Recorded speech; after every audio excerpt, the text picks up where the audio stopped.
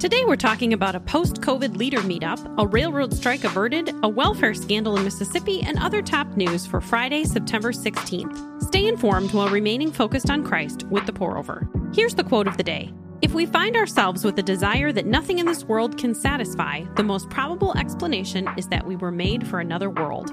C.S. Lewis. Let's get started with some espresso shots. President Xi left China for the first time since March 2020 for a summit in Uzbekistan, where he met with President Putin. Back in February, the two claimed that their friendship had, quote, no limits, but Russia's invasion of Ukraine has certainly been a rocky patch, and Xi came to their playdate with, quote, questions. China's stance on the conflict is precarious. They've undermined Western sanctions by gobbling up discounted Russian oil and trade contracts, but they've stopped short of sending military supplies to Russia. Officially, China blames both sides. Putin, not in a position to be picky, has praised Beijing for its, quote, balanced position. Meanwhile, Ukraine has continued its winning streak. President Zelensky traveled to the recaptured city of Izium to see the Ukrainian flags raised, and the Kremlin made a rare acknowledgement that some troops have pulled back. It's easy to feel helpless when reading about war, but the Bible promises that prayer is powerful and effective, that it causes things to happen that would not have happened otherwise. James 5:16 says, the prayer of a righteous person is very powerful in its effect. No strike after all. The White House announced early Thursday that a railroad strike that was set to begin this morning at 12:01 a.m. Eastern had been averted. President Biden personally called negotiators who were being hosted by Labor Secretary Marty Walsh late on Wednesday to warn that a strike would lead to catastrophic damage to the already beleaguered economy. The details weren't immediately clear, but it's believed to include raising wages 24% over 5 years, retroactively beginning in 2020, and addressing quality of life concerns, including significant on-call times and unpaid sick leave.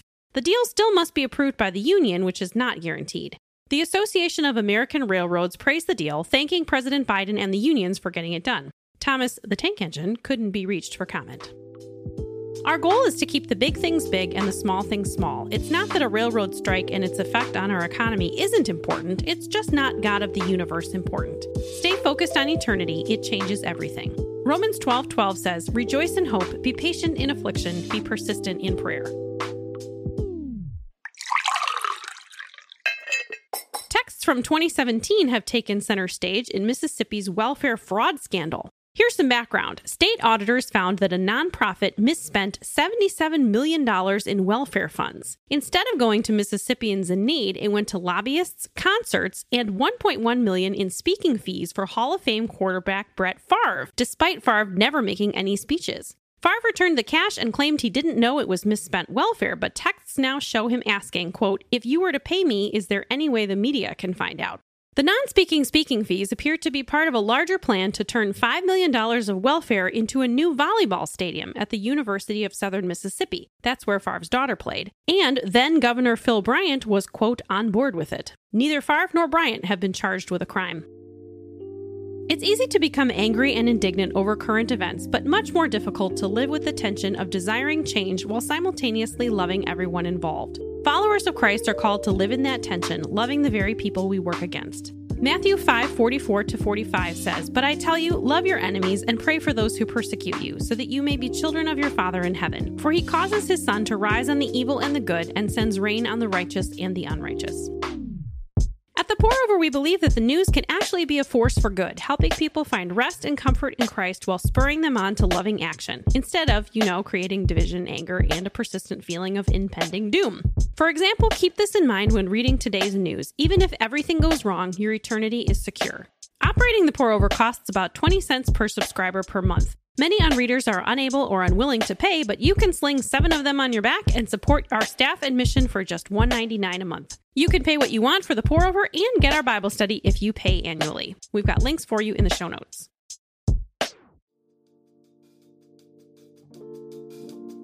In other brews, here's a rapid round of updates. In an unprecedented move, Patagonia's founder Yvon Chouinard and his family announced they are transferring ownership of the $3 billion outdoor apparel company to a charitable trust. The trust will donate all future profits, that's an estimated $100 million annually, to fighting climate change. The company's website now lists Earth as its owner. Father Time claimed its latest victim as 41-year-old Swiss tennis star Roger Federer announced his retirement yesterday after multiple knee operations thwarted his latest comeback attempt. Federer, the winner of 20 majors, will represent Team Europe in the Laver Cup next week in his final professional event. Father Time, meanwhile, remains undefeated. COVID may soon lose its pandemic status from the WHO. In the last week, global cases dropped 28% and deaths dropped 22%. That marks the fewest COVID deaths since March 2020. Last month, the CDC loosened its guidance, saying that 95% of Americans aged 16 and over had, quote, some level of immunity from either vaccination or infection. Florida Governor DeSantis took credit for sending a group of 50 immigrants to Martha's Vineyard on Wednesday, stoking the immigration debate. Democrats accuse Republican governors of using vulnerable migrants as political pawns, but Republicans say they deal with unannounced arrivals every day and accuse Democrats of refusing to acknowledge a crisis they created. Adnan Syed, whose murder trial was chronicled by the hit 2014 podcast Serial, may soon be out of jail. Prosecutors in the case asked a judge to vacate his conviction for the 1999 murder of Hae-Min Lee, saying they lacked confidence, quote, in the integrity of the conviction. Syed has unwaveringly professed his innocence. That's all we have for today. Thanks so much for listening. Here's a breakdown on how you can best support us. If you're listening on the Apple Podcast app, you can give us a 5-star rating and drop a review. If you're listening on Spotify, you can give us a follow and hit that notification bell to never miss a new episode. And finally, the simplest way to help us grow is to send this episode to a friend. We hope you have a great rest of your weekend, and we'll see you back here on Monday.